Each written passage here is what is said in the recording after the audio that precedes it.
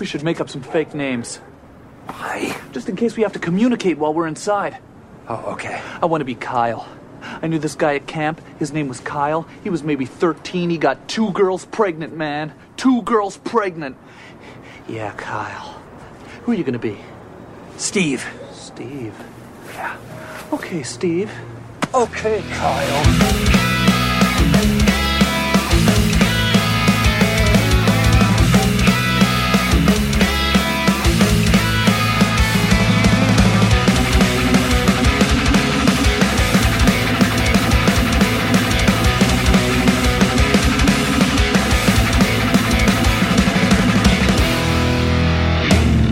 Welcome back to Growing Up Punk, the podcast about punk rock and all of its friends. I know we said the next episode on our last episode was going to be a day to remember, and Captain Chunk, kind of starting our step into the easycore world a little bit. That is coming up. But in the meantime, we kind of shifted things a little bit. We got an interview for you today. Aaron interviewed Rob, used to play bass in a little band called Autopilot Off. For myself, the first time that I experienced Autopilot Off was when they were on tour with Slick Shoes. However, at that time, I should say, they were going by the name Cooter, which they'll talk about that, the name change from Cooter to Autopilot Off, amongst other things like, let's talk about playing in Japan, touring over in Japan, stuff like that, opening for bands like The Offspring, Avril Lavigne, touring with some pretty surprising artists as well, and the difference between playing a club show, playing for 10,000 people, that kind of stuff. Before we get into the interview, Aaron interviewing Rob from Autopilot Off, social media, we changed things up a little bit. Go follow us on Instagram and Twitter at Growing Punk Pod. Obviously, if you already follow us, we changed the Instagram handle. You don't need to do anything, but I've been saying it for so long now. I'm going to change it, and I finally did. So Twitter and Instagram at Growing Punk Pod. Go find us. You can find our personal links there as well. Anyway, we're going to get into this interview, Aaron and Rob from Autopilot Off, but it's right after this.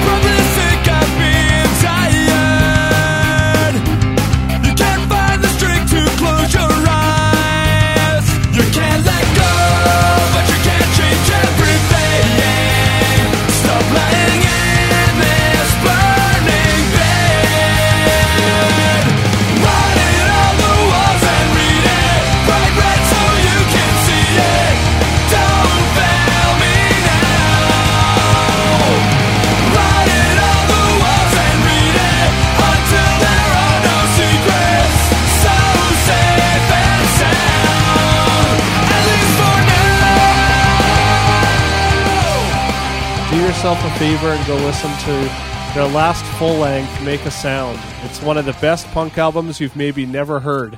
And I say that because I always felt like your band was super underrated and didn't get the attention that you deserved. Maybe that's just my observation, and we'll get into that in a bit here. But to start, what's the memory or life experience you had that made you want to pursue music?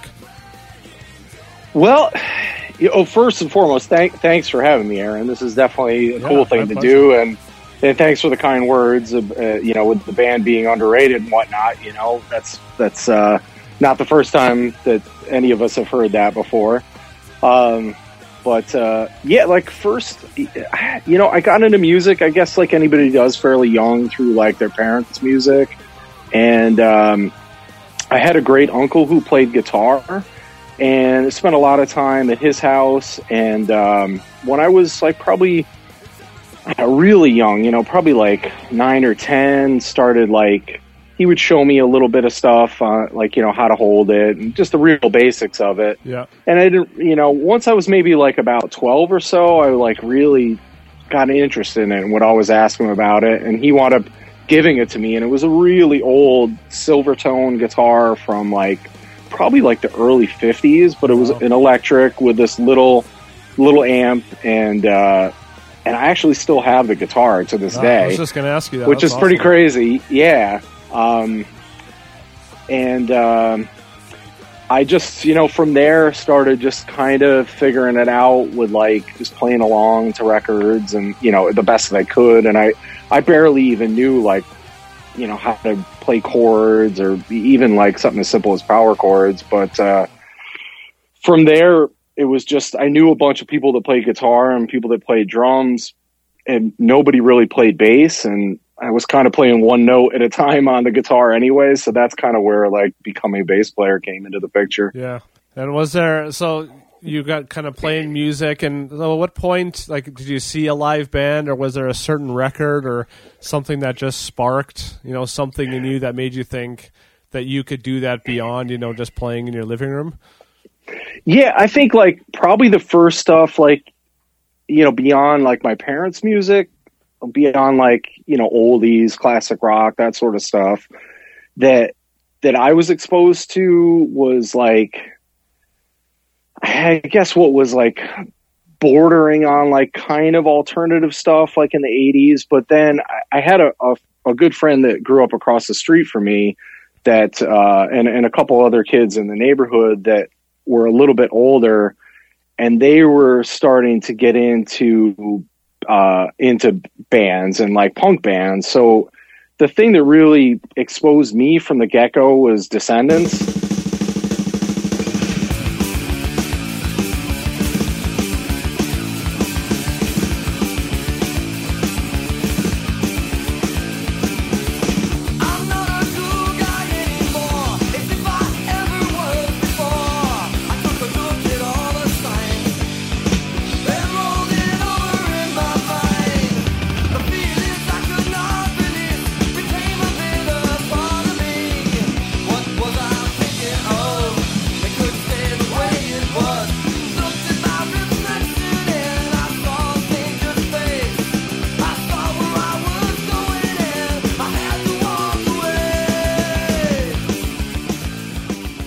That's the Descendants All record and the Enjoy record. Yeah. I remember having like a tape with those on both sides of it, and that was probably the spark that showed like at that time, this is way predates YouTube and all that, being able to like really see what bands were doing, because this is like, I'd say probably around like 87, 88, like I was probably 12 or 13 at the time.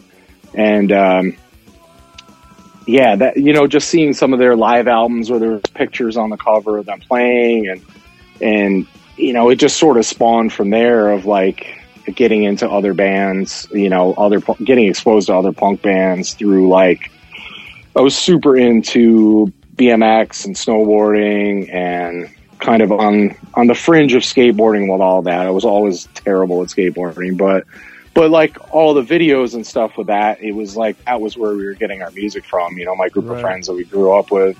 Yeah. And that's a pretty common, it was the same for me with, skateboard and snowboarding. And that's what I like about, one of the things I like about punk music is it kind of came with a whole culture. It wasn't just, going to a rock concert and kind of that's that. Yeah. Was, all this other things that went with it. So if you were skateboarding or snowboarding, it was just kind of a part of it, whether you were, had it playing in headphones or playing at the skate park or, hearing, bands on those or on compilations or seeing, I remember seeing like reviews or ads in Thrasher magazine. And, that was... I was just going to bring that up. Yeah, Thrasher was definitely a big one. Like, even though I wasn't very good at skateboarding, I always followed it and like stayed up on it and got magazines, and a lot of my friends skated.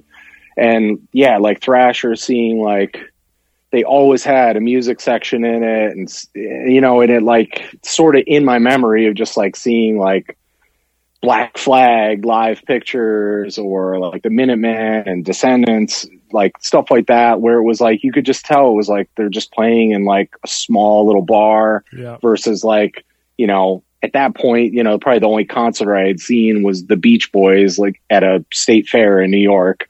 So that, was a very different sort of thing. It was very attainable. Yeah. Did you guys ever get your music in any skate or snowboard videos or anything like that? Yeah, we did. I wish I could tell you exactly which ones, but we definitely had, not necessarily any really big ones, but it did get used in a lot of different action sports stuff, like, in the later years of doing the band. Yeah, that's awesome. How about in Thrasher magazine? No, I don't think anything was ever in there, because by that point, like, kind of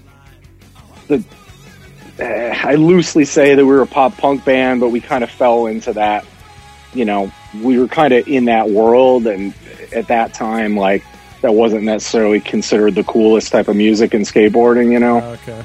Yeah, well, yeah, for some, so kind of moving, back into the band, lots might not know that you didn't start with the name Autopilot Off, so why don't you take us through kind of what you guys were called before, and just what were the starting years of the band, and what did that look like?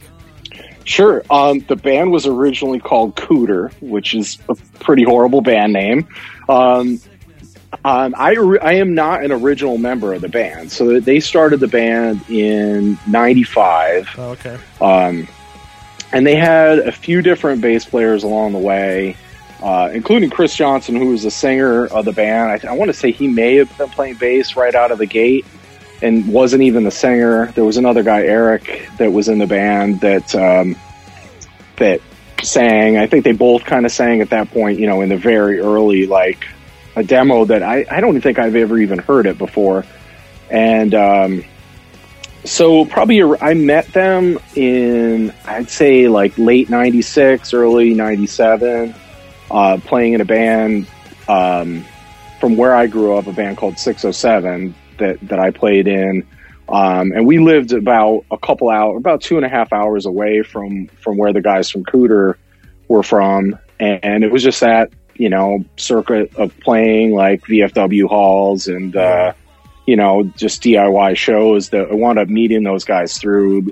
We were on a compilation together, and we wound up meeting them, and I just really, really hit it off, particularly with Chris Hughes. I mean, I met all the guys, but Chris Hughes, a guitar player, and I just really like clicked, and he was like the business guy of the band, as I was in our band, and we just, we're back and forth, like, trying to get on shows and just exchanging info with like, oh, this guy books shows at this city in PA, and here's a spot like in Connecticut or New Jersey or something like that. And we just, they were moving along pretty good, and they had done a little bit of touring, just like going down the East Coast and back, like from New York to Florida and back.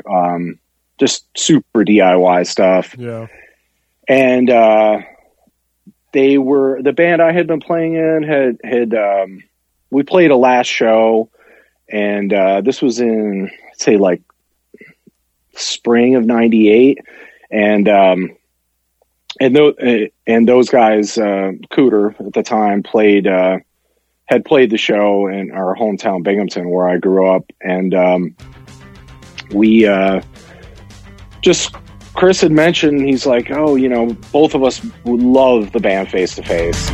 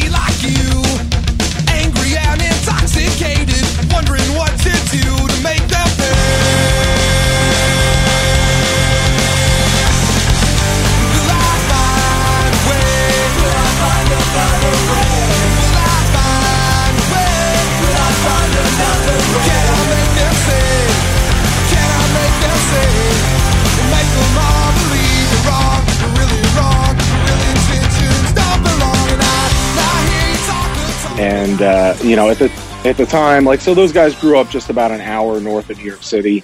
And he was like, oh, they're, Face to Face is coming through New York, like, in a couple months.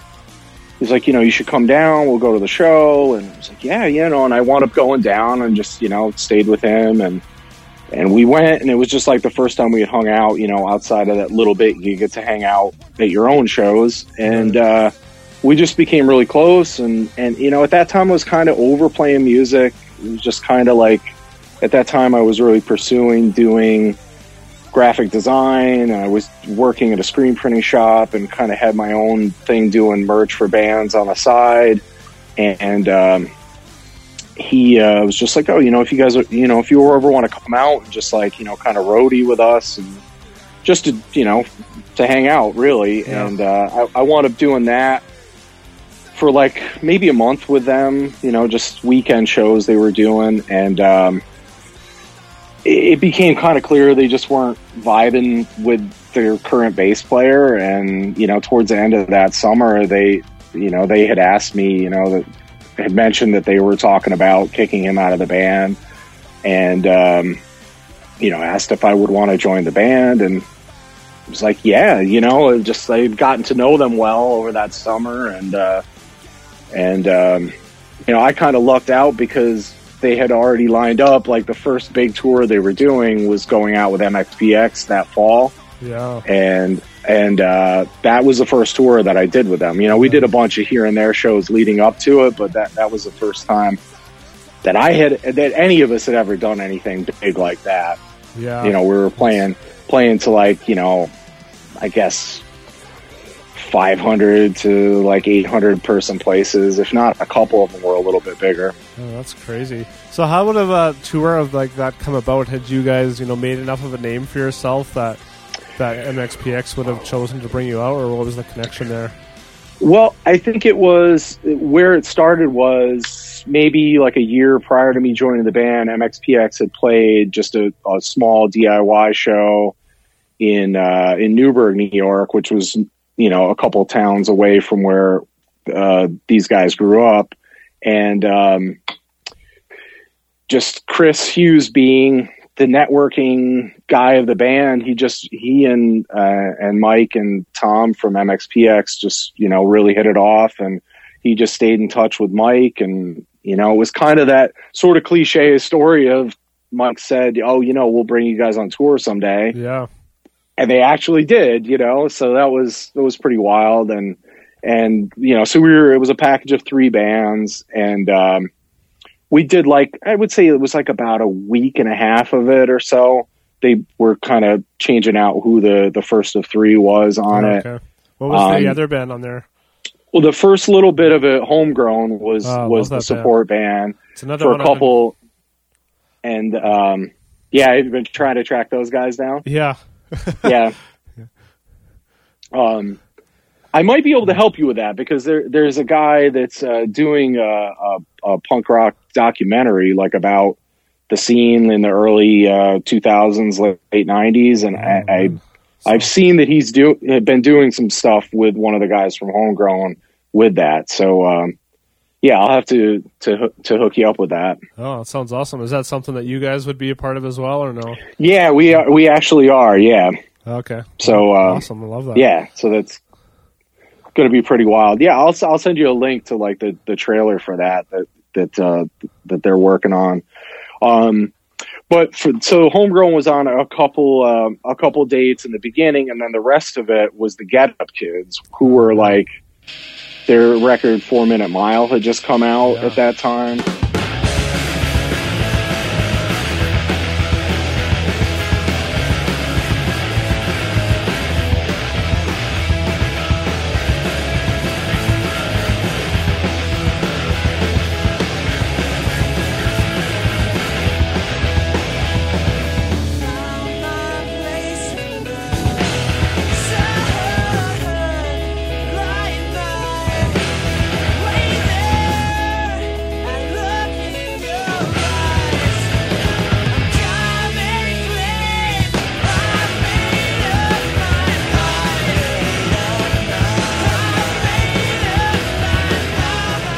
It couldn't have been a better situation. MXPX slowly going the way of the Buffalo. It had just come out, and that Get Up Kids' first record. So it was just, couldn't have been a more perfect situation for us to walk into. Yeah. Did you guys feel prepared as a band to do a tour like that? Did you feel you kind of had your stuff together, or did you just kind of go? Yeah, I think maybe a little bit of both, but we always took the band very seriously, and it was I kind of at risk of sounding cocky, I tried to kind of instill this sort of professionalism of all the bands we were playing with. It was they were more on the goofy side as far as like lyrically and, you know, kind of the way they presented themselves. And I kind of like, you know, saw in it that like, you know, Chris Johnson, the singer, his songwriting was like just a little more serious. Like it had that ability, like his interests in music were a little way away from the like goofier stuff. You know, I just like kind of got us. It was like I was sort of the missing thing for them, and they were the missing thing for me, of everybody that was like-minded and wanted to like, you know, have fun but be professional in doing it. So I think we were as prepared as we could have been. But like the weirdest thing was the first show was in Worcester, Massachusetts, and it was probably over 1,000 people. And it's like one of the few shows I ever remember playing where there was a curtain in front of the stage and they lifted the curtain up when the band was about to start. Yeah. So you weren't just walking out and like gradually seeing everybody up there. It was just like, you know, the hit of the hi-hats and the curtains going up and you're playing. And yeah, that's awesome. so that was pretty crazy. You know, we played, you know, a ton of really big shows thereafter, but I really never remember like the curtain going up scenario happening. Yeah. Was the point of like when you joined the band, like had you made the decision like we're going to pursue this band full time, we want to be on the road?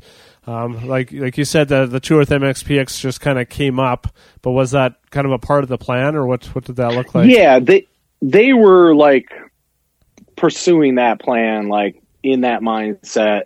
When I joined the band, like they were already, you know, trying to do stuff. They were always opening for bands at the local venue that had touring bands coming through. So like Chris was always networking and like really trying to get the band out there and, you know, sending stuff to record labels and really, you know, trying to get quote unquote signed. And, which back then was such a big deal, you know, to have something like that. And so yeah, at that point, I mean, I don't ever particularly remember it's like it being a spoken conversation, but it was just kind of this underlying, yeah, this is what we're doing. Everybody was I want to say, I know Chris Hughes and I were both like done with college at that point, and I want to say Chris Johnson and Phil were still like taking some classes.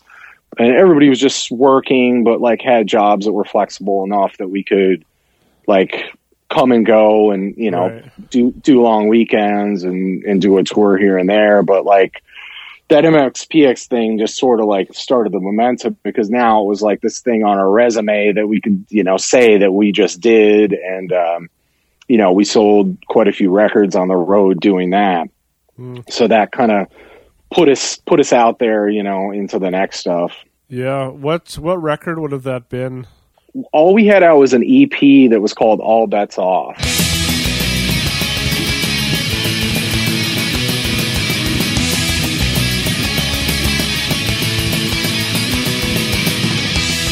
is part of the game you play. You try to make me feel this way. You try to sell me something that you don't believe.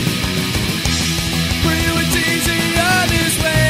I never treated you good way, so now I'm deciding. Bite my nails while you decide. I wish that I could head to, but I can't. I wish that you would vanish, but you're too hard to forget. I won't do it if it isn't right, but you're not willing to compromise. Go! Which I didn't play on that, but that was the only thing they had at that time. And then, you know, it wasn't until like probably about a year later until the Looking Up record came out. Oh, okay. And when that split with Slick Shoes? Was that after that album? Yeah, that was after that. So that was probably like late 99, early 2000. Oh, okay. Yeah, probably 2000, I'd say, is when that came out, the split with Slick Shoes. Okay, I was trying to find it. It's not on streaming services, so some of those older ones are a bit more hard. I think I might have it on like an old iPod or something. But yeah, and it's crazy because it was like one of the first probably 15 or 20 releases on Fueled by Ramen Records, and it's kind of surprising it's not on the streaming for how big that label got over the years after that. Yeah, how did that split come about and getting released on that label? We had a really good rapport with Vinny, the drummer from Less Than Jake. Oh, yeah, right. And he's the one who started that label with another guy, John Janik. They had started it together. And I don't remember the specifics of it other than somehow we got connected with Slick Shoes. I don't remember how, being a West Coast band and us being an East Coast band, but we got connected with those guys, and we did some touring with them in the summer of '99. We did a couple weeks together on the East Coast and just super hit it off with those guys. And then it was just, I think we were talking about doing an EP with Fuel by Ramen, and then the split idea came about because Slick Shoes was a more known band than us at the time. Okay. They were kind of in between album cycles, so it made sense for them to do something like that. So that's kind of how that came to be with that split EP. Any chance you have any copies of those? I don't know. I definitely have a copy of it, but I can't say that I have more than one. Yeah. But Oh, that's yeah. Oh, I'm sure it's got to be out there somewhere, I'm sure. I know. Because there's two versions. There's one version that says Cooter on it, and there's another version that says Autopilot Off. Okay, so that was kind of when the new name change happened? And yeah, so the name change came about in 2001. So we were kind of gaining steam as Cooter and getting out there on tours, and we had put out that Looking Up record.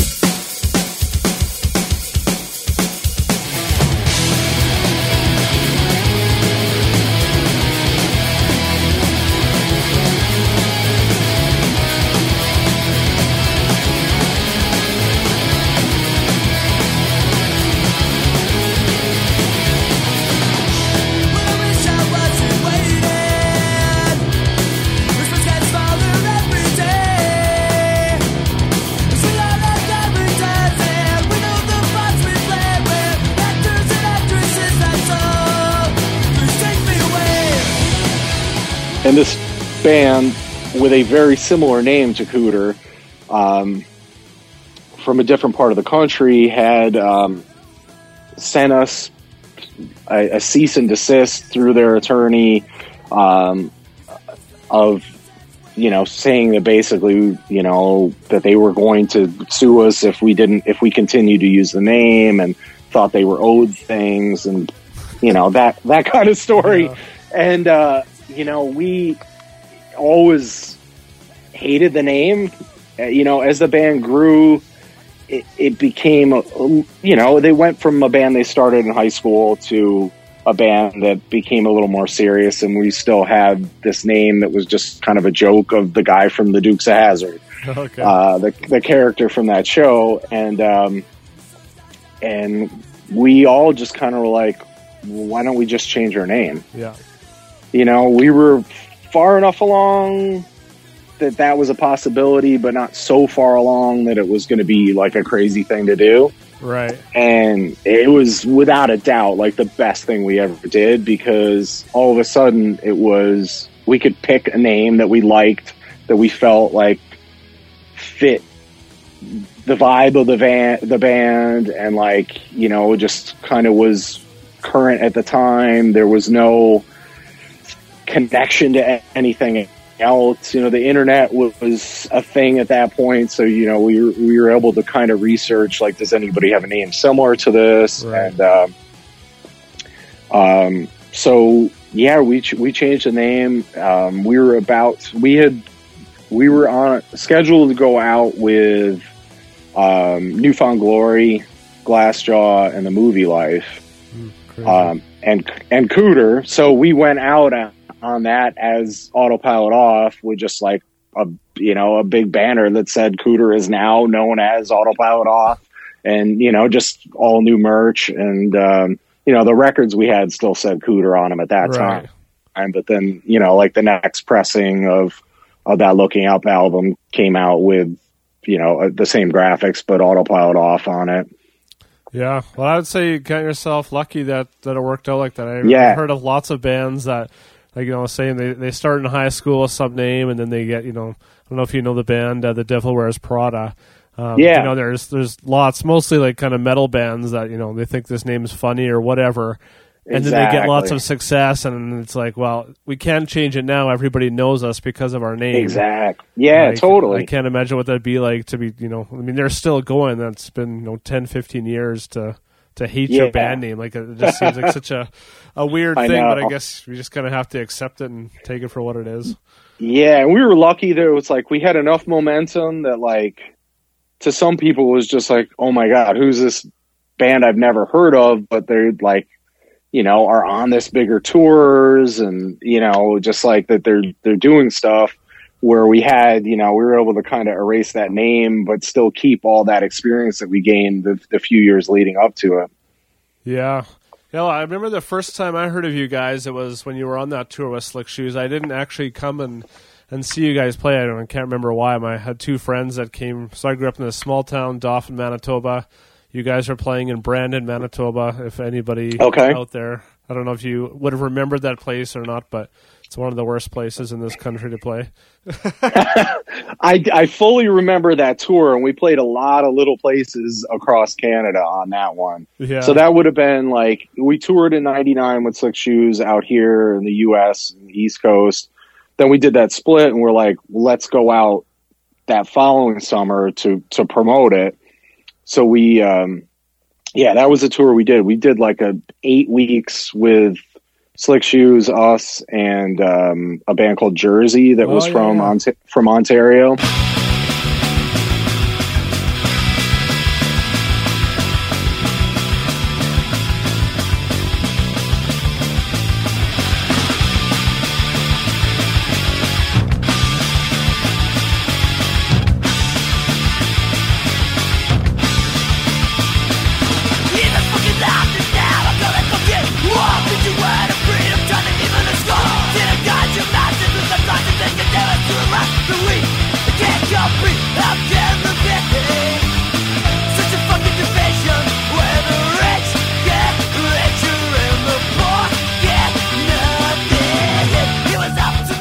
They had just put out a record on Fueled by Ramen, so that was kind of like, you know, part of like the whole package was kind of based around that label, and it was a lot of fun. You know, it was a small tour, but like there was some really good turnouts. A lot of places we went. Yeah, was that your first Canadian tour? Yes, it was. Yeah, that was the first time. In fact, I want to say that might have been, even like, I don't even think we had played like Toronto or Montreal out here at that point. You know, I think like the first was, you know, being out there like in, I don't know what the first, probably like Saskatoon was probably the first time we played in Canada, if I had to guess, like just thinking about routing and stuff. Yeah, that's crazy. You still remember some of those names. How was that, you know, being in tour in Canada? I've, you know, kind of been on the other side. I played in a touring band as well. I remember that first time going into the States and it just feeling like just a whole other world, even though it's, you know, it's just a border. It's not even really a visible border, but there's just something different about it. I had been, like, having grown up in upstate New York, I had been to Canada, like, quite a bit, like as a kid, like to Kingston Falls and stuff, or what? You know, no, maybe once, like as like a teenager. But I had been to a place we'd vacation. My parents were always into boating, and we'd always vacation in this place called 1,000 Islands, which borders on the St. Lawrence River in between New York and Ontario. And we would always go into Kingston, Ontario was a place I remember going to a bunch. But even that, just being across a river, was so different, you know, the feel of it. But then coming out to like the western parts of Canada and, you know, like the prairie parts and everything, it was just like you know, it's very similar geographically to here, but there's just something about it that there's like this slightly, I don't know, it's something that's just slightly different about it. But I could tell you the shows were always great for us there. You know, we were lucky enough to, you know, that Slick Shoes tour being the first time we went over there, but I want to say we did the full, you know, like Montreal to Vancouver stretch, like probably 4 different times throughout the course of the band. Yeah. That's a long stretch to do. It's, you know, for those that don't maybe know Canadian geography as much, there's not a whole lot of ways to get from one end of the country to the next, whereas in the States, you know, it's just, you know, it's shaped differently, and whereas Canada, you kind of just have to go from one end to the other, and you know, we've got mountains in there and lots of lakes, and it's not also like the States has a lot more. I mean, it's a lot more populated. There's a lot more bigger cities. There's some parts in Canada, I mean, you need to drive 8 hours in between shows. It's not like, you know, 3-4 hours to the next city. Totally. Yeah. So are you still in Manitoba? I'm in Saskatchewan now. Oh, okay. In Regina. Gotcha. Which we've played there a couple times. Yeah, so that was actually the first time I saw you guys play. I can't remember what year that would have been. Maybe I moved here in 2003. Okay. Yeah, so that was on tour with Poison the Well and AFI.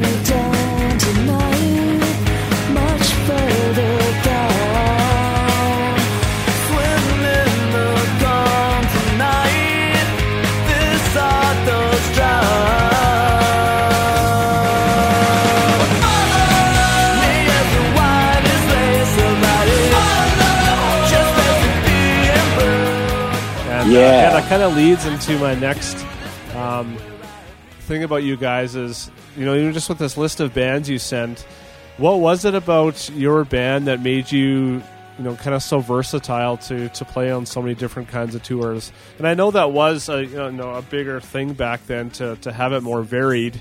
I mean, that was an amazing lineup. I miss tours like that. Right. But was that a pretty common occurrence then to, you know, be on a band or?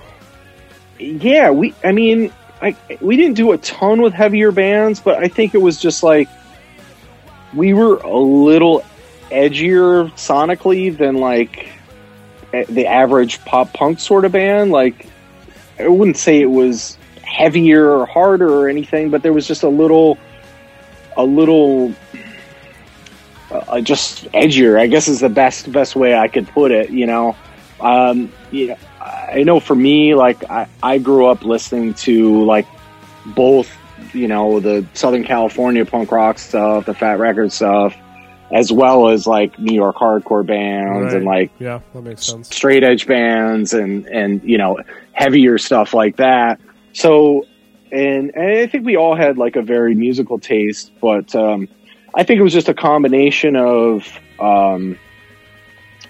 just the sound of our band combined with people wanting to do more like varied lineups for tour packages back then. Yeah, that really did it, you know. And it was that was definitely a cool one. And you know, I definitely we worked with a sound guy named Mike Bukowski that worked for us for a couple years that we met through. He was doing sound for H2O, but his main gig was AFI. Okay. And that's really the connection. That's how we got on that tour, was through him. Just, you know, we going through the Bay Area a couple times, met some of those guys, had done some Warped Tour dates together where we were in the mix with them, and you know, and on top of it, it was at that point we had a major label record out, and you know, we were a, you know, viable like band to have on a bigger package like that. Yeah. Was that tour overall pretty good? Like, I remember like thinking like, man, Yeah. these bands are all huge right now, and Yeah, that was really good, you know, because we were all super fans of AFI, so that in and of itself was awesome. We had done a show with them. I'm just like popped into my head now. When we first met them was back in, I guess it was in '99. I put on a show in the town where I grew up with them and a hardcore band called Ensign. Oh, and yeah. we were still Cooter at the time, and we played in another local band. And so that was like the first time our paths had crossed, you know, which is probably about 4 or 5 years before that tour. And yeah, it was awesome. It was primarily Canadian dates on that tour. okay. From what I remember, like I remember doing like Portland and Seattle, but I think the majority of it that we did was just like the Western Canada run of it. Yeah. Well, that's awesome.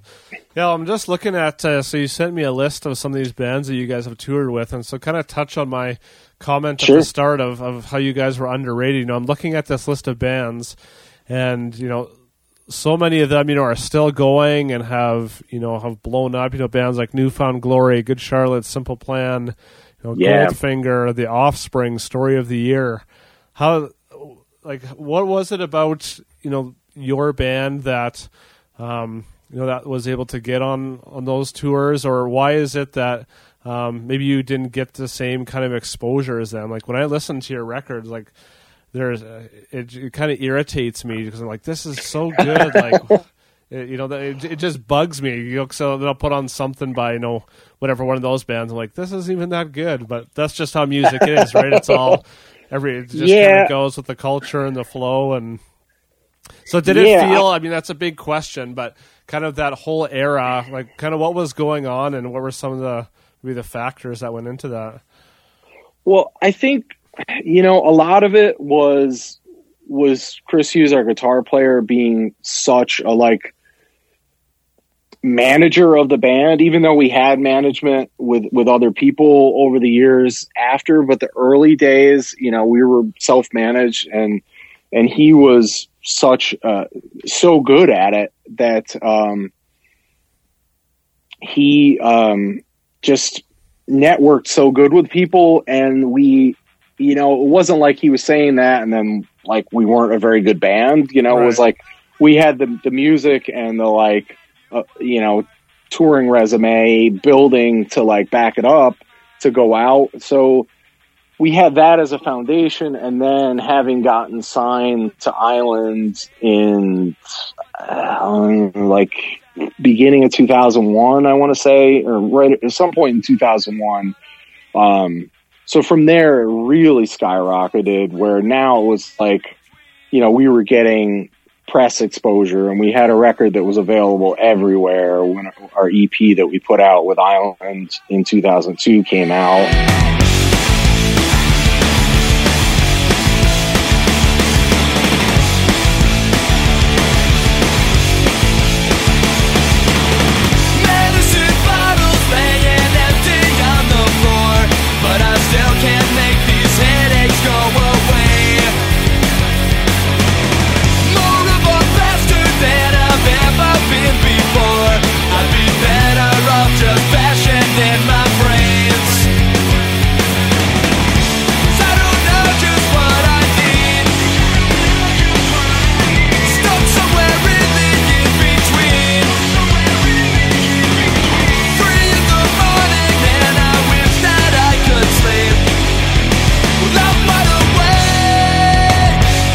You know, we always got a lot of love from alternative press. So I think just our name was around, our reputation kind of preceded us of like, these are solid guys, it's a solid band, you know, they're like workhorses when it comes to touring.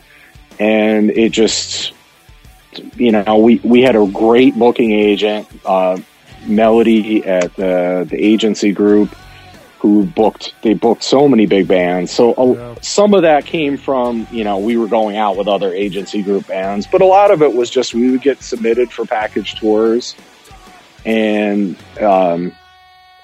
with other agents, if somebody like, I'm just like trying to think of the list there, like New Found Glory was a band that these guys, the other guys in Autopilot Off, had met even before I was in the band, like going down to Florida and playing hall shows and stuff. Like they had met those guys and just like continued to cross paths, and New Found Glory just got bigger and bigger and bigger. And that's how we wound up going out with them.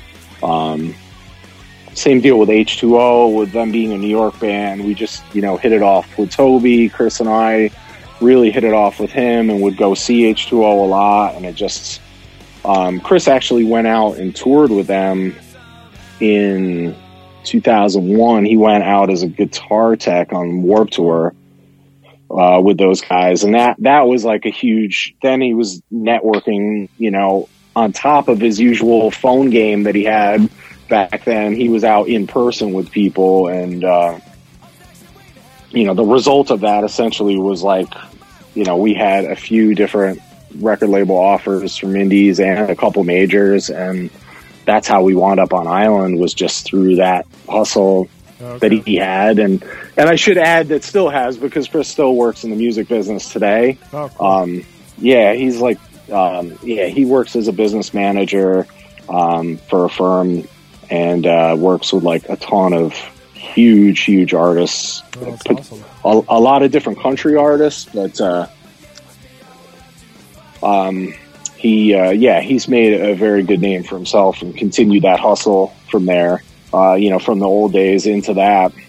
Yeah. And so a lot of it was just just that networking and connecting with people, with just the ability to back it up. As to why we didn't crest to that next level, I don't know. I don't know if we just didn't have that little extra thing. Like maybe we weren't, I don't know, goofy enough, fun enough, like different enough or something. We were a little bit older, which seems a little crazy to think, that we were maybe, if everybody was 20, we were 25, Okay. So like there was always that little bit of thing like that. But then, Jimmy World exploded, and those guys are probably pretty close in age to us, Yeah, or even thinking of, like Snapcase, Goldfinger, I mean, Pennywise, right, where those guys lots of those guys are older. Those too. guys are like 5 years older than we are,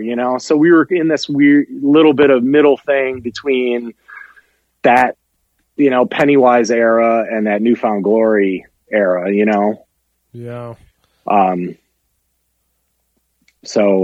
But yeah, I mean, we like I said, kind of our biggest strong suit was just like touring. We like in 2002, 2003, we were on the road like probably 250 plus days each one of those years. Yeah. Just back to back to back, And did that cause any strain in the band, or did you guys get along enough and you were just willing to do the work and so just did it?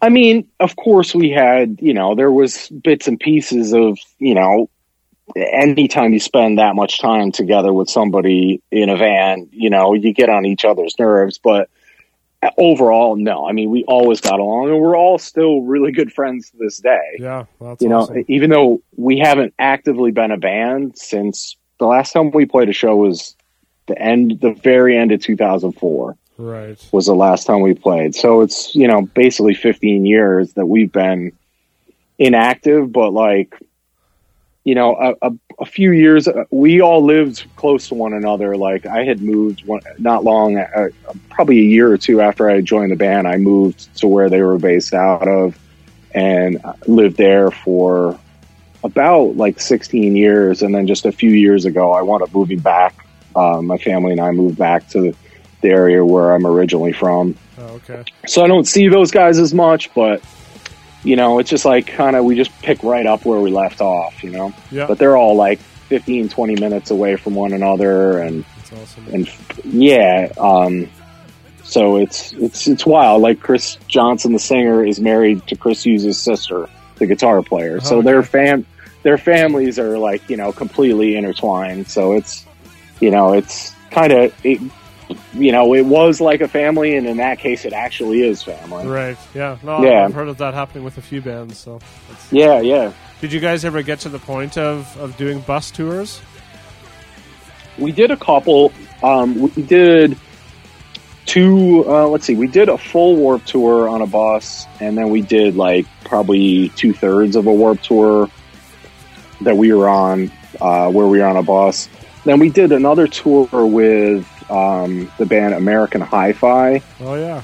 It was sponsored by Toyota, and they paid for the bus. So awesome. that was the only time we did a club tour that was on a bus. Oh, okay. But other than that, we had the option a couple times, but it was sort of like, well, Do you make money or spend it on comfort?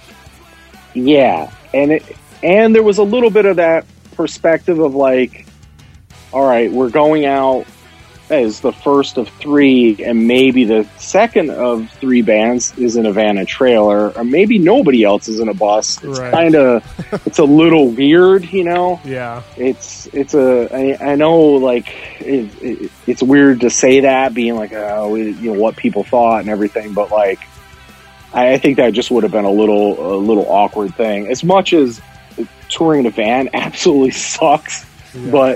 and touring in a bus is amazing. We just, it was more like we were able to not work in between tours, and Right. yeah, exactly. Like you're saying, to trade the comfort for, it was comfort in a different way. It was like, okay, we're off for a month. Nobody had to work. We were able to live off of being in the band for at least the last probably 2 years, 3 years of it. Yeah, because I think those buses are like $1,000 a day to rent, aren't they? Like yeah. driver. And so Yeah. thinking of Warped Tour, I've heard quite a few bands on talking about, they don't get a bus, but they get that extra $1,000 a day or whatever, and at the end of the summer, like they're like, I put a down payment on a house or whatever, like it sucked for the summer, Yeah, but now I've got exactly $10,000 to show for it or whatever. Right. And So- back then, like, I see, like, within the last 10 years, like, there's these, I want to say it's called Bandwagon. They're like Right, yeah. converted, like, box truck, RV type things, like something like that had existed. I think that middle ground, like, we could be halfway between it, Right. and maybe pay somebody to drive, but it just never, something like that would have been like, make it yourself. So, we just opted to, like, when we were signed, like, got a brand new van and trailer, and, just really, like, we're able to do it that way, and spent, we didn't rough it at that point. We would get, we had the 4 of us in the band and 4 people on our crew, and we would get 4 hotel rooms, and, you slept in a bed every night, but Yeah. that certainly did not happen in the early days when, we're cramming 6 people in a hotel room, and, like, our buddies would come on tour with us and stuff like that, and sell merch. And, we were pretty conservative in that regard. Yeah. Yeah, there's a few other tours I'd like to touch on here. So there's 2 you guys Sure. did in Japan, one with Andrew WK and one with The Offspring. Those were 2 Yeah. separate tours? Yeah, those were two different tours. So we went over there 3 different times. The first time we went with Sum 41, and then the second time, that was probably in 2002 that we went with Sum 41, and then maybe 6 months later we went with Andrew WK, and that was really just, he was on island, we were on island.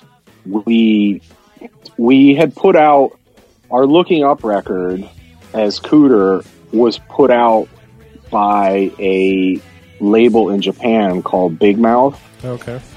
They released it as a Japanese, or like licensed it and released it over there. So we had like a following in Japan before we even went there. And because of that, like, it isn't always, from what I understand, like, even with major label records, they don't always get like an international release. Right. So for us, they did, Universal Music put out domestically in Japan our EP and Make a Sound. because of we had toured, or we had that record out there previously and had like a built-in fan base already over there. So we went over with Sum 41, and then 6 months later with Andrew WK, and then it was probably about 6 months after that we went back with Offspring. Yeah, what was that like? We talked about touring in a different country like Canada. I mean, Canada is fairly similar to the States, sure, compared to going to a completely different continent. I mean, it was over the top, culture shock going into it, right from like getting picked up at the airport and sitting in the front. I happened to be the one that sat in the front seat of a van, except we're on the wrong side of the road, and I'm on the driver's side without a steering wheel, and the guy's driving, and we're just flying down these highways in the middle of the night, and and then just going into a hotel room that's I'm a pretty big dude, and it's like for someone half my size, like just right out of the gate, and then getting up in the morning and going out and walking around and checking everything out, I was just like, this is unbelievable. Yeah. And then the shows, the fans are, for anybody, they're so like ambitious and so reactive to the bands, and like singing along and just chanting and pounding their fists to the beat of the songs, and it's just like it's a totally different world. We rarely could. We were always like an opening band here. We could rarely hold our own as a headlining band. Like in certain places we could, obviously like at home we could. Yeah. And there were a few places around the country that we could. And we never tried it in Canada, but we probably could have in some places there. But we were always kind of like, just the predictable or reliable opening band, just solid band before the main act. Yeah. And going back to what you asked before, why we just never kind of broke out beyond where we did, maybe it's that we just never bit the bullet and went out on our own a lot and, pounded the pavement just on our own off the steam of opening for other bands. But, that's one thing that I've like thought of. Oh, maybe that's it. Because I would always see bands of our caliber going out on their own, and we did it, and it had mixed results. Yeah, but we just had so many opportunities to go out with other people that it's like, well, we're going to go out with them, and it's like you're automatically in front of all these people versus we might be in front of people, or we might be in front of 20 people, right, which happened plenty. But Japan was like, we were able to headline there. We did, the way they do shows there, and I don't know if they still do it this way, but they would always just do opener, headliner. And it wasn't like, it was just two bands, and people just went nuts. That Sum 41 tour, it was Sum's first time there. And, we were playing places like probably like 300 to 500 person places, and they were packed and people were going nuts. And then we went back with Andrew WK and played like 1,000 to 1,500 person places. And, his music was very different from us, but at the time it was when he had like exploded with the Party Hard single. Yeah.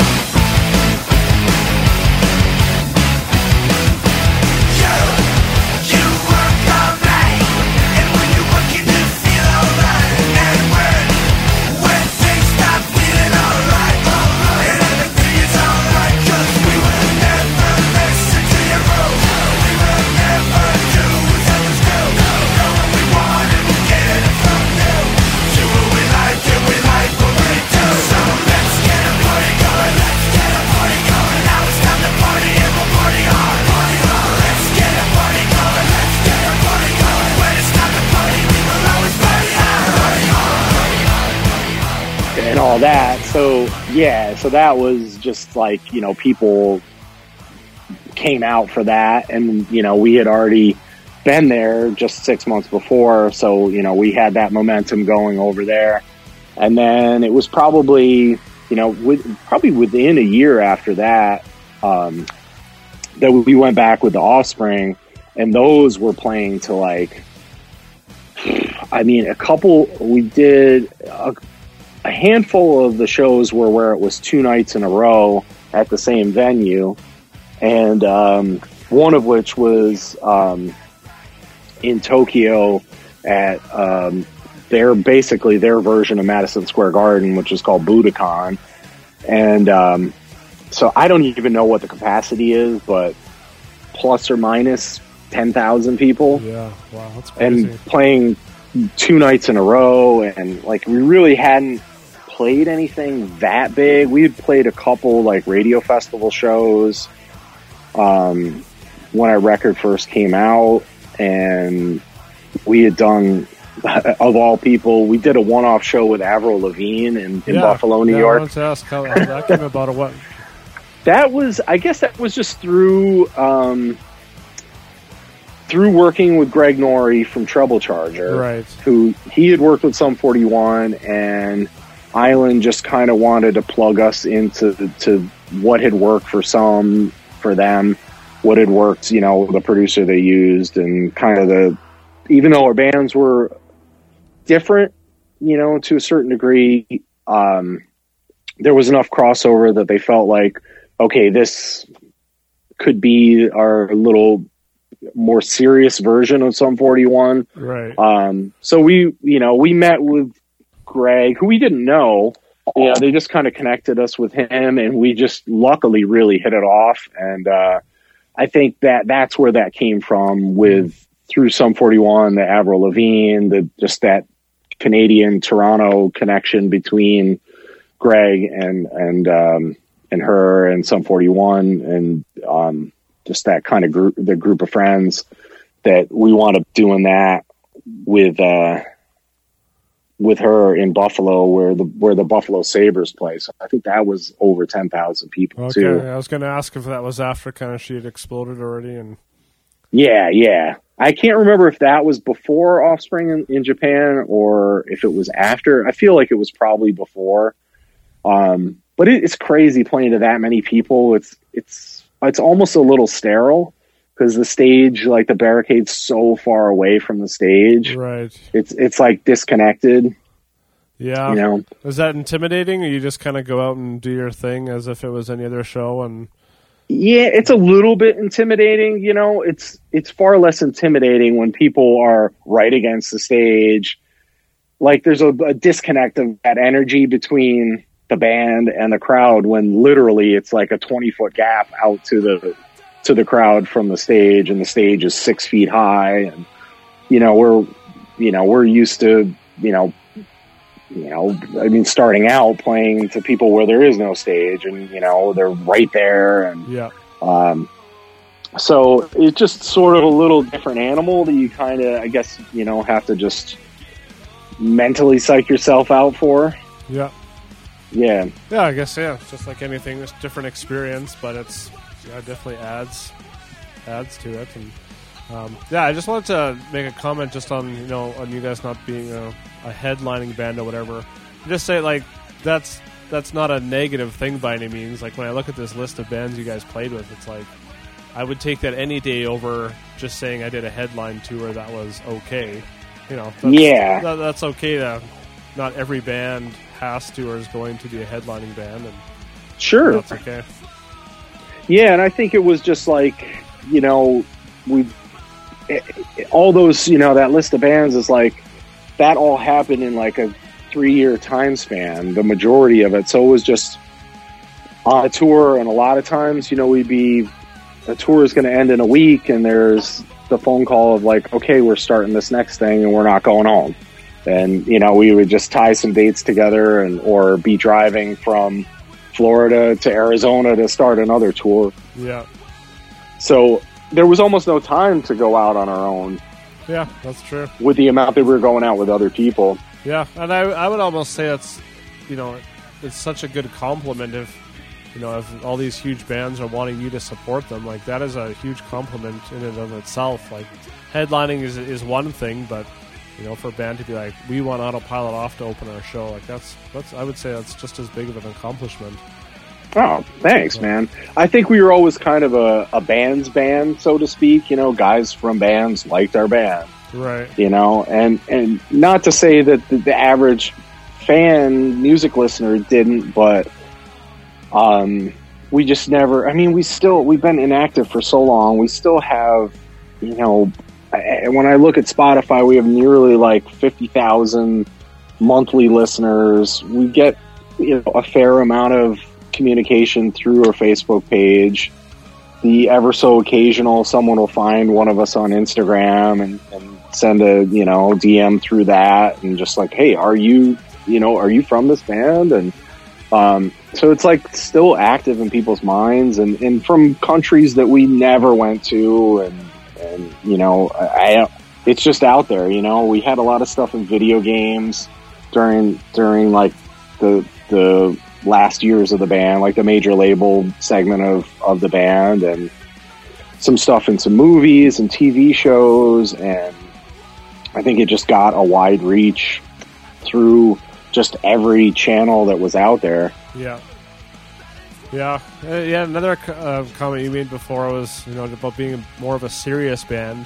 And I think that's why bands like you guys were a band's band. Because when I look at, like bands like Good Charlotte and Simple Plan, even Sum 41, like all great bands, but they kind of get annoying and obnoxious after a while. Like, it's like, okay, we get it. It's, whatever, their thing. But a band like you guys, it similar sound, but there was just something that kind of almost seemed more authentic to it. You weren't, doing it to, or it didn't come across as you were doing it, to become this big band or to be playing arenas or whatever. It's like, you kind of just had more integrity with the music and just went out and did your thing. So, like, yeah, I think a big part of it was like Chris Johnson's lyrics were always very, he took a lot of pride, as we all did, in his work with like his lyrical content, his lyrical subject matter that wasn't, it wasn't jokey, it wasn't goofy. And that's not to say that off stage and off record that, these guys are some of the funniest guys ever,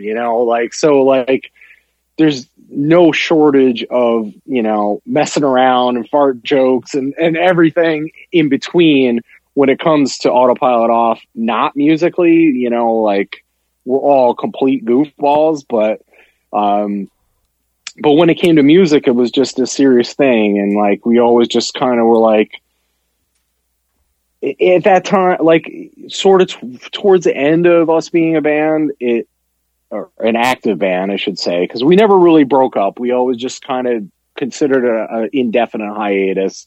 And we're just like, we're all still friends. Like, there's no real reason to like cut the cord officially on this.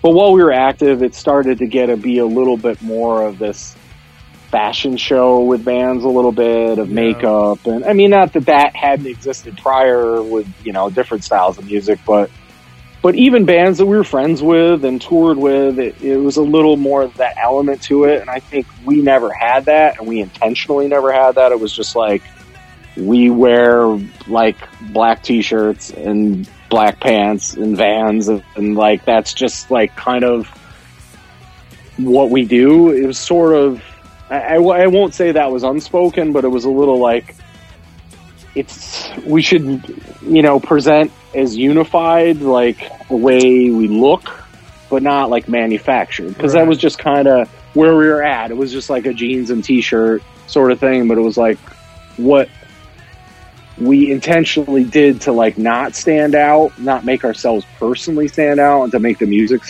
be more what we're about, sort of was maybe the thing that maybe created it, why we didn't get bigger as a band, because there was nothing really like super unique about the way we looked as a band. Yeah. Well, I think that just kind of shows a different generation coming up, because for me too, like when bands like Good Charlotte came and all the makeup, I was just like, yeah, I'm not into this. I don't even really care if the music's good. It's just seems odd to me because I just grew up with, skate punk. It was just about the music, the way you looked. It still played a part in it, but it wasn't, you weren't on magazine covers because of how you looked or whatever. Right, exactly. So, yeah, again, good on you guys for just staying true to who you were. And I just had this funny mental picture of Dexter Holland wearing eyeliner. The spiky blonde hair, just imagining a band like that trying to pull off that look. Actually, just about a month ago, I got to see The Offspring in Sum 41 for the first time. Oh, wow. They came within an hour of me. So, it was awesome. Like, both bands I've been listening to, 20 years or more. Nice. So it was awesome to see them live. That's cool. It was a little odd just, especially with a band like The Offspring. They're kind of, past their prime. They're, a couple of the guys are in their mid-50s. They're not really moving around or anything anymore. So it was kind of like, it was really good. But it's hard not to think like, this just would have been so much better, 10, 15 years ago. Yeah, but totally. I see what you're saying. Yeah, nonetheless, it was a really cool experience. And but I've seen some Sum 41 videos, just kind of falling down a rabbit hole on YouTube. And, like, I've seen current stuff of them, and I'm like, man, they still can totally hang, They're still all really good players, and they still look like Sum 41, They're not, like, older guys now, and it's cool to see, like you said, that list of bands I sent you that we toured with, almost all of them are still active. Like, we're probably one of the few, even like Slick Shoes is doing stuff again. They're working on a new record, and and most of those bands have, MXPX has stayed going strong straight through everything. Newfound Glory has stayed going strong through, all the different eras that have happened over the last 20 years. Yeah. So it's really cool to see. I guess, again, which goes to show, I mean, some of those bands like Good Charlotte and stuff, I mean, they're still around. But yeah, bands like Newfound Glory, they stayed true to their sound, shift a little here and there. But I think, these bands, they do more of the makeup or whatever you want to call these scene bands, like, they only kind of last for so long because their fan base is typically younger. When they grow up, they don't really care about that anymore. Whereas, guys like me that grew up with these punk bands, like, it's still what I want to listen to. It still influences the way I dress and, whatever, right? It eventually outlasts everything because it's not a fad. It's just authenticity. Totally. So it's cool you guys are a part of that. Yeah, the last tour I wanted to touch on was this Project Revolution tour. So that was with Linkin Park, Korn, The Used, Snoop Dogg. Yeah, that came about. We wound up getting... You guys headlined that tour, I'm assuming? Yeah. Oh, yeah. Yeah, of course, yeah. The one headline tour you get. We had aligned ourselves with a manager by the name of Rob McDermott that was Linkin Park's manager right after Make a Sound had come out in 2004, and at the time Linkin Park was putting together kind of their version of Ozfest or the Warped Tour, and they were doing amphitheaters, but they were having a second stage just outside when people were coming in. So it was like a Warped Tour sized stage outside. So with us, it was for that, I mentioned No Warning because they're a Canadian band. They were on it, and they had done a major label record at that time. And I'm pretty sure that they were working with the same management company too. I'm not positive about that, but but there was a few bands, of our size or so that were playing the side stage, but on the inside of the amphitheater was Linkin Park, Korn, Snoop Dogg, The Used, Less Than Jake. So it was, we did they were rotating the bands that were on the second stage, and we did I'd say a 2-week stretch of that from what I remember. And it was awesome, it was like playing Warped Tours outside. It was, during the day, but, we were exposed to a lot of people that would never have seen us otherwise. It was just your average, radio rock sort of fan that would, was just like, there's doors open maybe a couple hours before. And the way it was timed, there was gaps in between the main stage bands where people would kind of rotate out into these, beer garden areas and stuff where the stage was. And, sometimes there wasn't a lot of people. Sometimes there was a ton of people. Huh. So, it was definitely a cool experience, Yeah, the nice thing about those is, you play earlier on, then you pack up and you just kind of hang for the night, go mosh to Snoop Dogg or whatever. There you go. There it is. Yeah. Oh, that's. I don't come across many bands like you guys that had such a varied, array of bands that they toured with or fan base. So it's really intriguing, just the different opportunities you guys had. I had no idea that. You guys had toured with so many different bands. So yeah, I figured I would just point that out because that was sort of our claim to fame in a way. Was like, man, these guys have been out with everybody. For a band like us to go out with Snapcase and Boy Sets Fire, who were bands we listened to growing up. Yes, and at that time, the other band on that package was the band Atreyu. Oh yeah, and it was. They had just gotten signed to Victory, and it was their first tour. And then they became an enormous band not that long after that. So, that was a very cool experience. Doing that, and it was at a time when hardcore was a little bit dead. It was before it kind of got a resurgence, in the mid 2000s, 2007, 2008, it started to kind of jump back up. So it wasn't as awesome as it might have been in 1997 to have played with Snapcase and Boy Sets Fire, from what I remember of going to shows in Syracuse and Buffalo and Rochester, seeing those bands, when I was younger, but, it was certainly very cool, to get to know those guys and to get to play with them. And they were still musically at the top of their game. Oh yeah, that's awesome. Do you know how many albums Make a Sound sold? I'm always intrigued by numbers. I think the number I remember hearing back then, and I'm sure it was more after that, before kind of the death of CD sales. Right. I think it sold between 60 and 70,000 records. And was that a success to you guys, or what were your Absolutely. hopes? Yeah. To a major label, not so much. But the way we were signed, it was more a kind of developmental deal as a band, and that's why we did an EP out of the gate, just to get something out quickly and introduce the band, to the mass public, and then with that record rolling out, about a year later.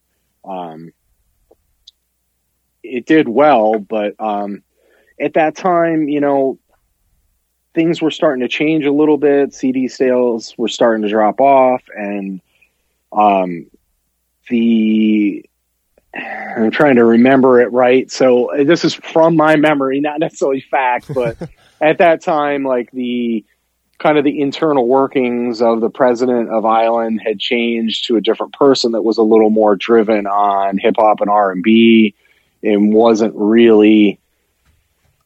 We saw the writing on the wall that we were probably going to fall by the wayside, and it was kind of the beginning of. I don't know if you're familiar with 360 deals, where the record labels, the majors, were starting to tap into a percentage of bands' touring money and their merchandise money. Yeah, and so we wound up getting out of our contract before we stopped being a band. So, at that time, we were kind of a little bit of talks of what are we going to do next? And, are we going to go take a step to a bigger indie or do a different major? And I can't remember specifically how interested anybody was, but we just decided that that wasn't going to be the best home for us to move forward. And then ultimately we decided that being a band wasn't like the best thing for us not too long after. Was there something that played a part in that, or was it just kind of the time? I think it was really just timing of like, we had done a headline tour throughout I think it was a little bit of anticlimactic of like, we put out the EP and we were on this big climb and big tours and everything. And then we recorded the record and there was a huge lag between the record the record was recorded about a year before it came out.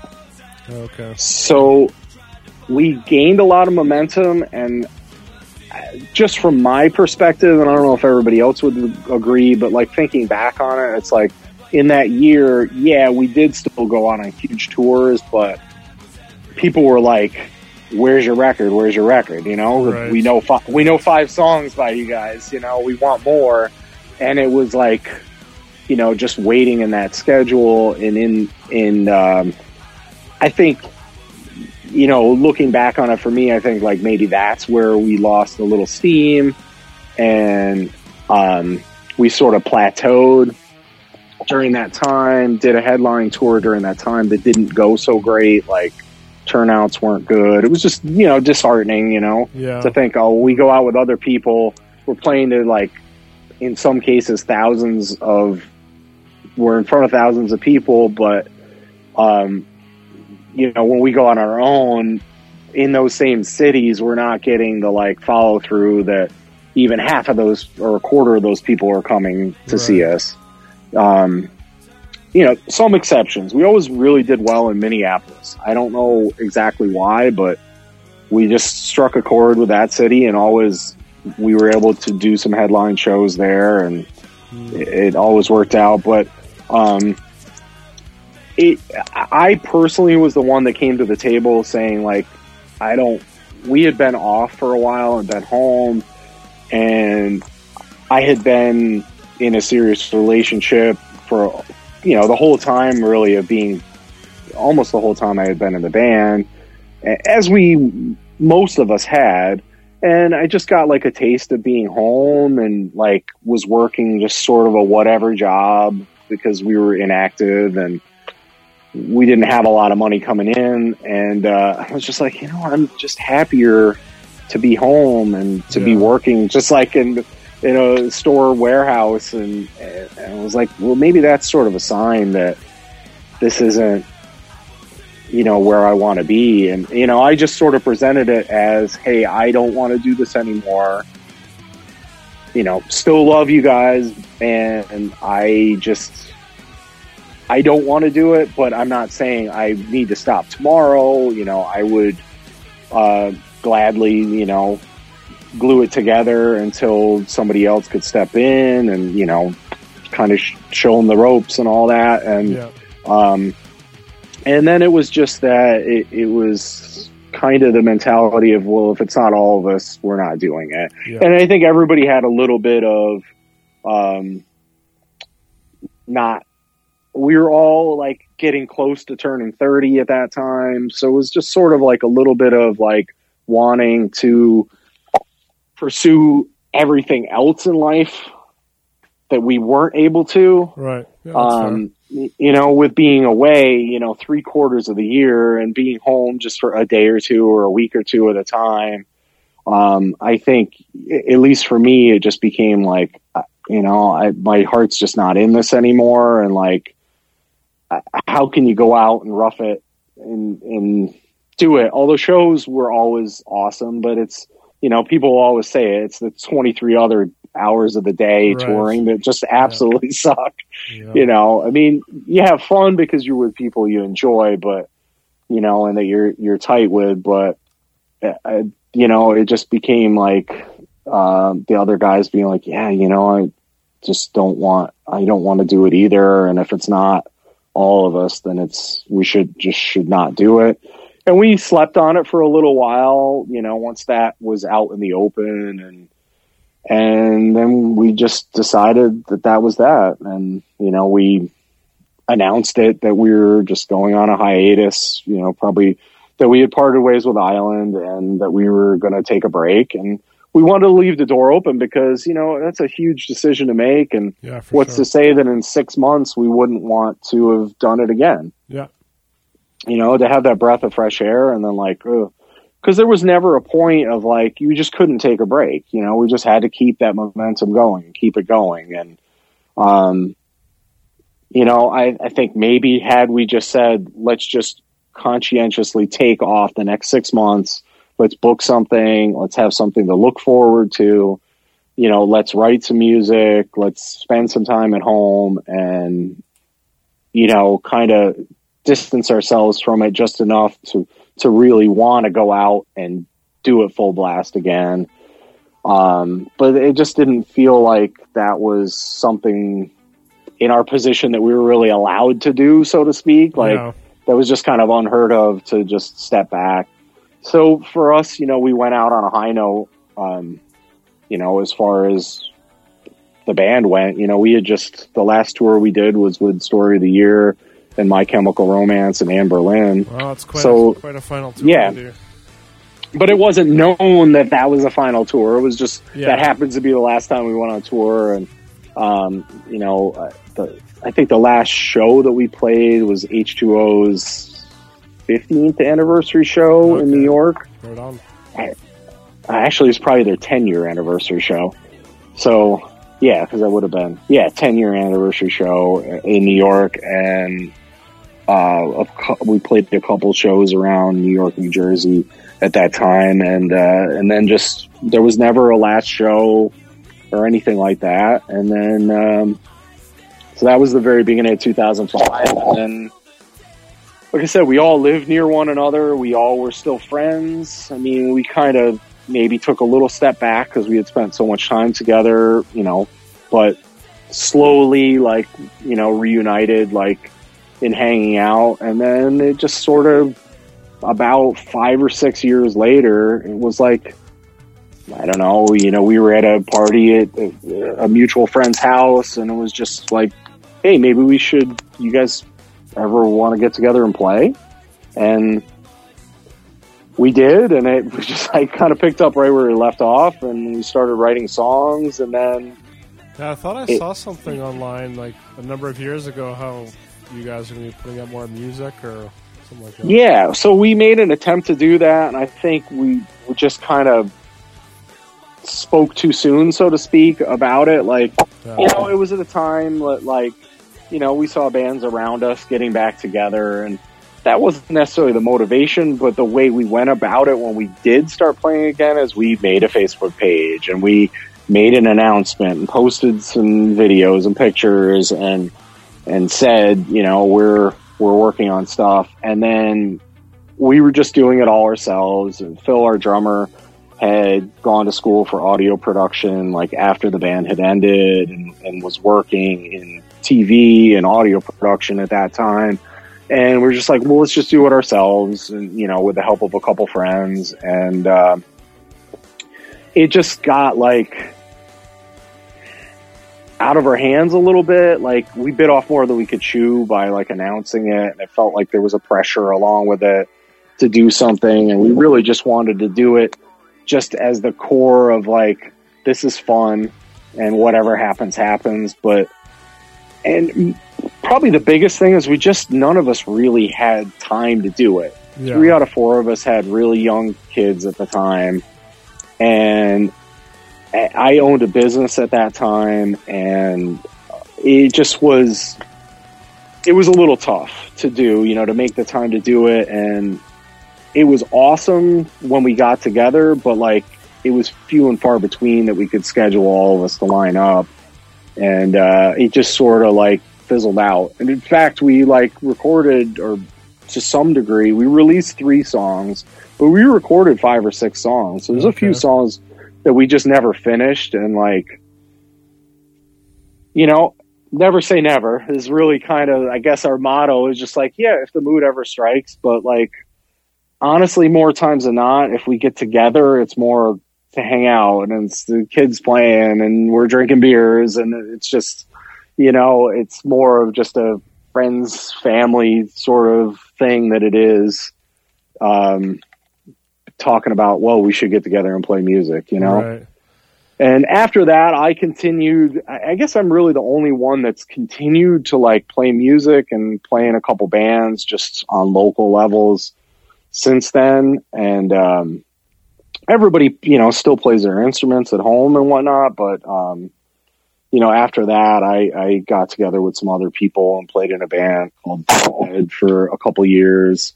And I've been, since I've moved back to where I grew up, I've been playing with some other people here. And it's just for fun. It's just that, like, you know, softball league, hockey league sort of thing, but it's playing music, you know? Yeah. Yeah. And, I mean, that can be just as fulfilling too at this point, right? It's nice to not have that pressure to, you know, to be pursuing it. You're just doing it because you love it. If you don't want to do it, you just say, I don't want to do it. And that's it. It doesn't affect a bunch of people in this whole system and whatever. So yeah, totally. That makes sense. So yeah, well, we're gonna wrap it up here. I just wanted to. So I had asked you what your top 3 records are, and I always just love hearing what you know, what some of my favorite bands are influenced by. And so yeah, if you just want to kind of briefly touch on each one of those and kind of why they're in your top 3 and maybe why they stand out to you. So the first one is Face to Face's Ignorance is Bliss.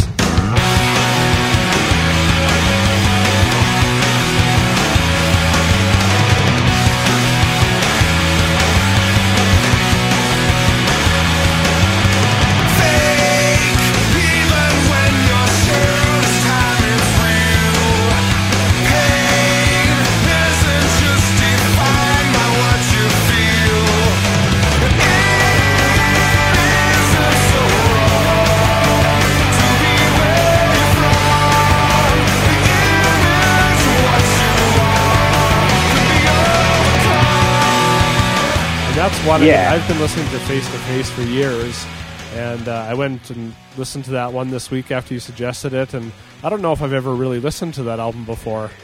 You're one of many. It is not a popular record. In fact, when it came out, like, people absolutely hated it, and people totally shunned the band to the point that they've admittedly ran away from it and just were like, sorry, we just kind of made a artsy sort of record of what we were into, and we'll go back to doing what we do. And, you know, they've experimented since, but I think it was just the timing of that record that it's absolutely love Face to Face, and it's a real hard thing to not put their self-titled record in that top 3 because that was such a big deal, and, like, saw them quite a few times live during that era of the band, and then they, you know, there was a pretty big gap. Like, the self-titled, I think, came out in 96. Yeah. And it wasn't until 99 that Ignorance is Bliss came out. And it was just, at the time, I was listening to, in addition to, you know, punk stuff, listening to U2 and listening to The Cure and a little more atmospheric stuff, and they came out with this record that sort of blended punk rock and that, you know, that was sort of this hard rock record. And just, I have literally listened to that record, I can't even tell you how many times. Like, it's been out for 20 years. Probably the first 10 years it was out, I listened to it every single day. Yeah. Like, wow. I just, like, live and die by that record. And, you know, to the point of annoyance in the van on tour, whenever I was driving, that was going on. And not that everybody didn't really like it, but they got a little sick of it. But yeah, that was just one that was just like, it just fit the time frame. And I think a lot of these records, these 3 records I mentioned, are a big part of that time frame piece of, it just happened at a good time in life. And it was when I had joined Cooter, which became Autopilot Off, not too long before that record came out, and we were starting to kind of get away from that, you know, fast, like, double time Fat Records beat, and starting to, like, not slow down, but just let the music breathe a little bit more. And then that came out, and it was like, oh, you know, one of our favorite bands came out with this record that's just leaning in that direction. And, you know, it was definitely an influence on all of us across the board with like songwriting after that, and just something about it. I don't know. There's just a certain magic to that one for me. Yeah. No, that's cool. Yeah. Thanks for sharing that. Yeah, the next one is a Big Drill Car, No Worse for the Wear. She's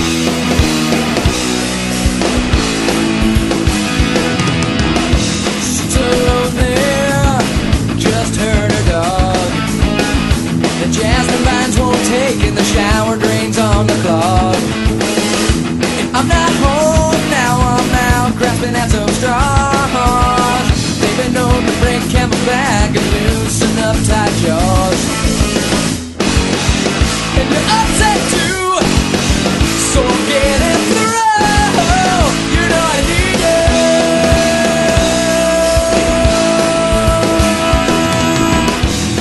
This is a band I had never heard of, so I checked them out, and it's pretty cool. It's unique. It's kind of like, feels like 90s, like alternative punk kind of stuff. Yeah, I had a feeling. I was like, you know, I wonder, that's not a band that was super well known, and they kind of came from that like SST Records, Cruise Records, Descendants, all camp from Southern California in the late 80s, early 90s. And that record came out like, I would say like right after, like the year after I was out of high school, and was just like a timing thing of like a beginning of the summer, just that vibe summer record. And I always loved Descendants and all, and I got exposed to Big Drill Car through snowboarding videos. Okay. And you know, loved the record they had out before that, and or the two records they had out before that, and then they kind of hadn't put something out in maybe like 2 years, and then this just popped up. Like, you know, at that time things would just pop up out of nowhere. You'd see like an ad in Thrasher for something and be like, oh my god, I had no idea. You know, where now you know it's coming, and you know, just musically I just loved the melody to it, and the like Descendants feel. And in fact, Bill Stevenson produced all their stuff, you know. Right. So that was one of the first bands outside of Descendants and all that he worked with. So yeah, that just like holds a special place for me, and it's something I just like kind of revisited like over the last 6 months, and like have been listening to it quite a bit on Spotify, you know, over that time. So that was like fresh in my head. Yeah, awesome. Yeah, then the last one is Minus the Bears, Infinity Overhead.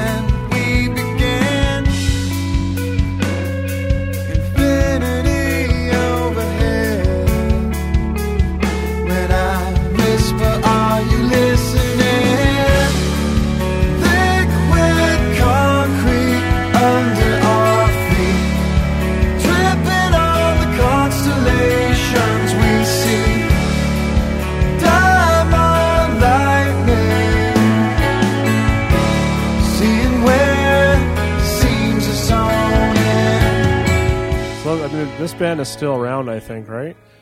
They just stopped touring like a year or two ago. They just said, you know, we've run our course and we're done.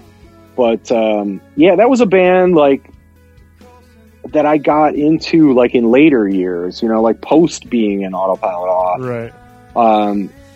a couple guys that I had become friends with that worked for me were, about 10 years younger than I am. And they exposed me to music, in our shop, listening to stuff that, I'd never heard of. And I had heard the band name, just seeing it like in alternative press and whatnot. And it just, their album, Mino Celoso, was the first thing I'd heard by them. And just that record, that Infinity Overhead, is just, it's got such a, just a good feel to it.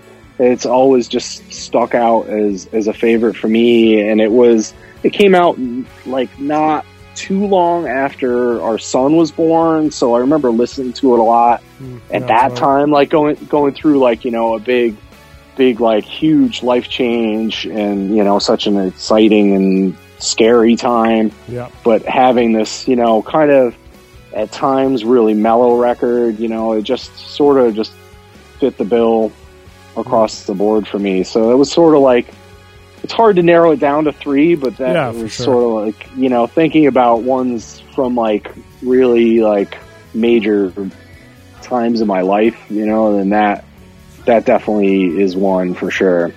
Yeah, that's awesome. Yeah, I love hearing.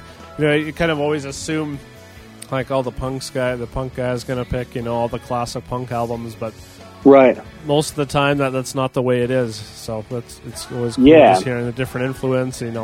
Sure, how a record stands out because, like you said, it's something happens in your life, and so it kind of sticks with that, even if maybe it's not your absolute favorite album musically.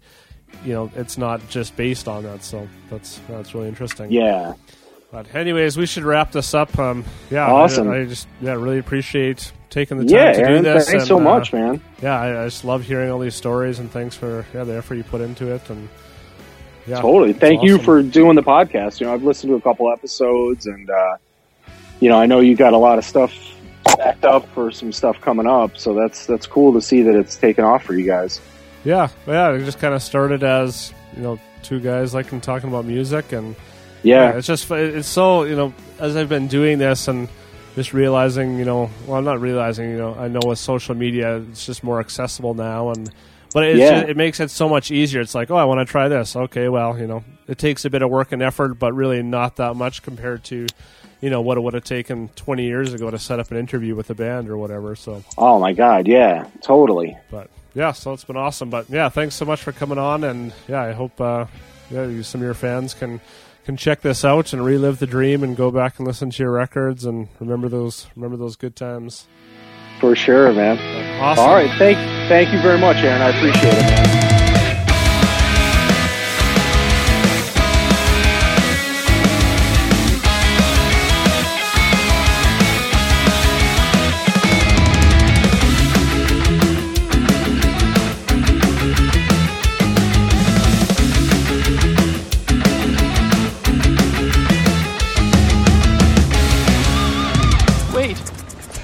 Wait, I want to change. I want to be Steve. I'm Steve. You're Carl. Kyle! I don't care. I just want to go in there and do this.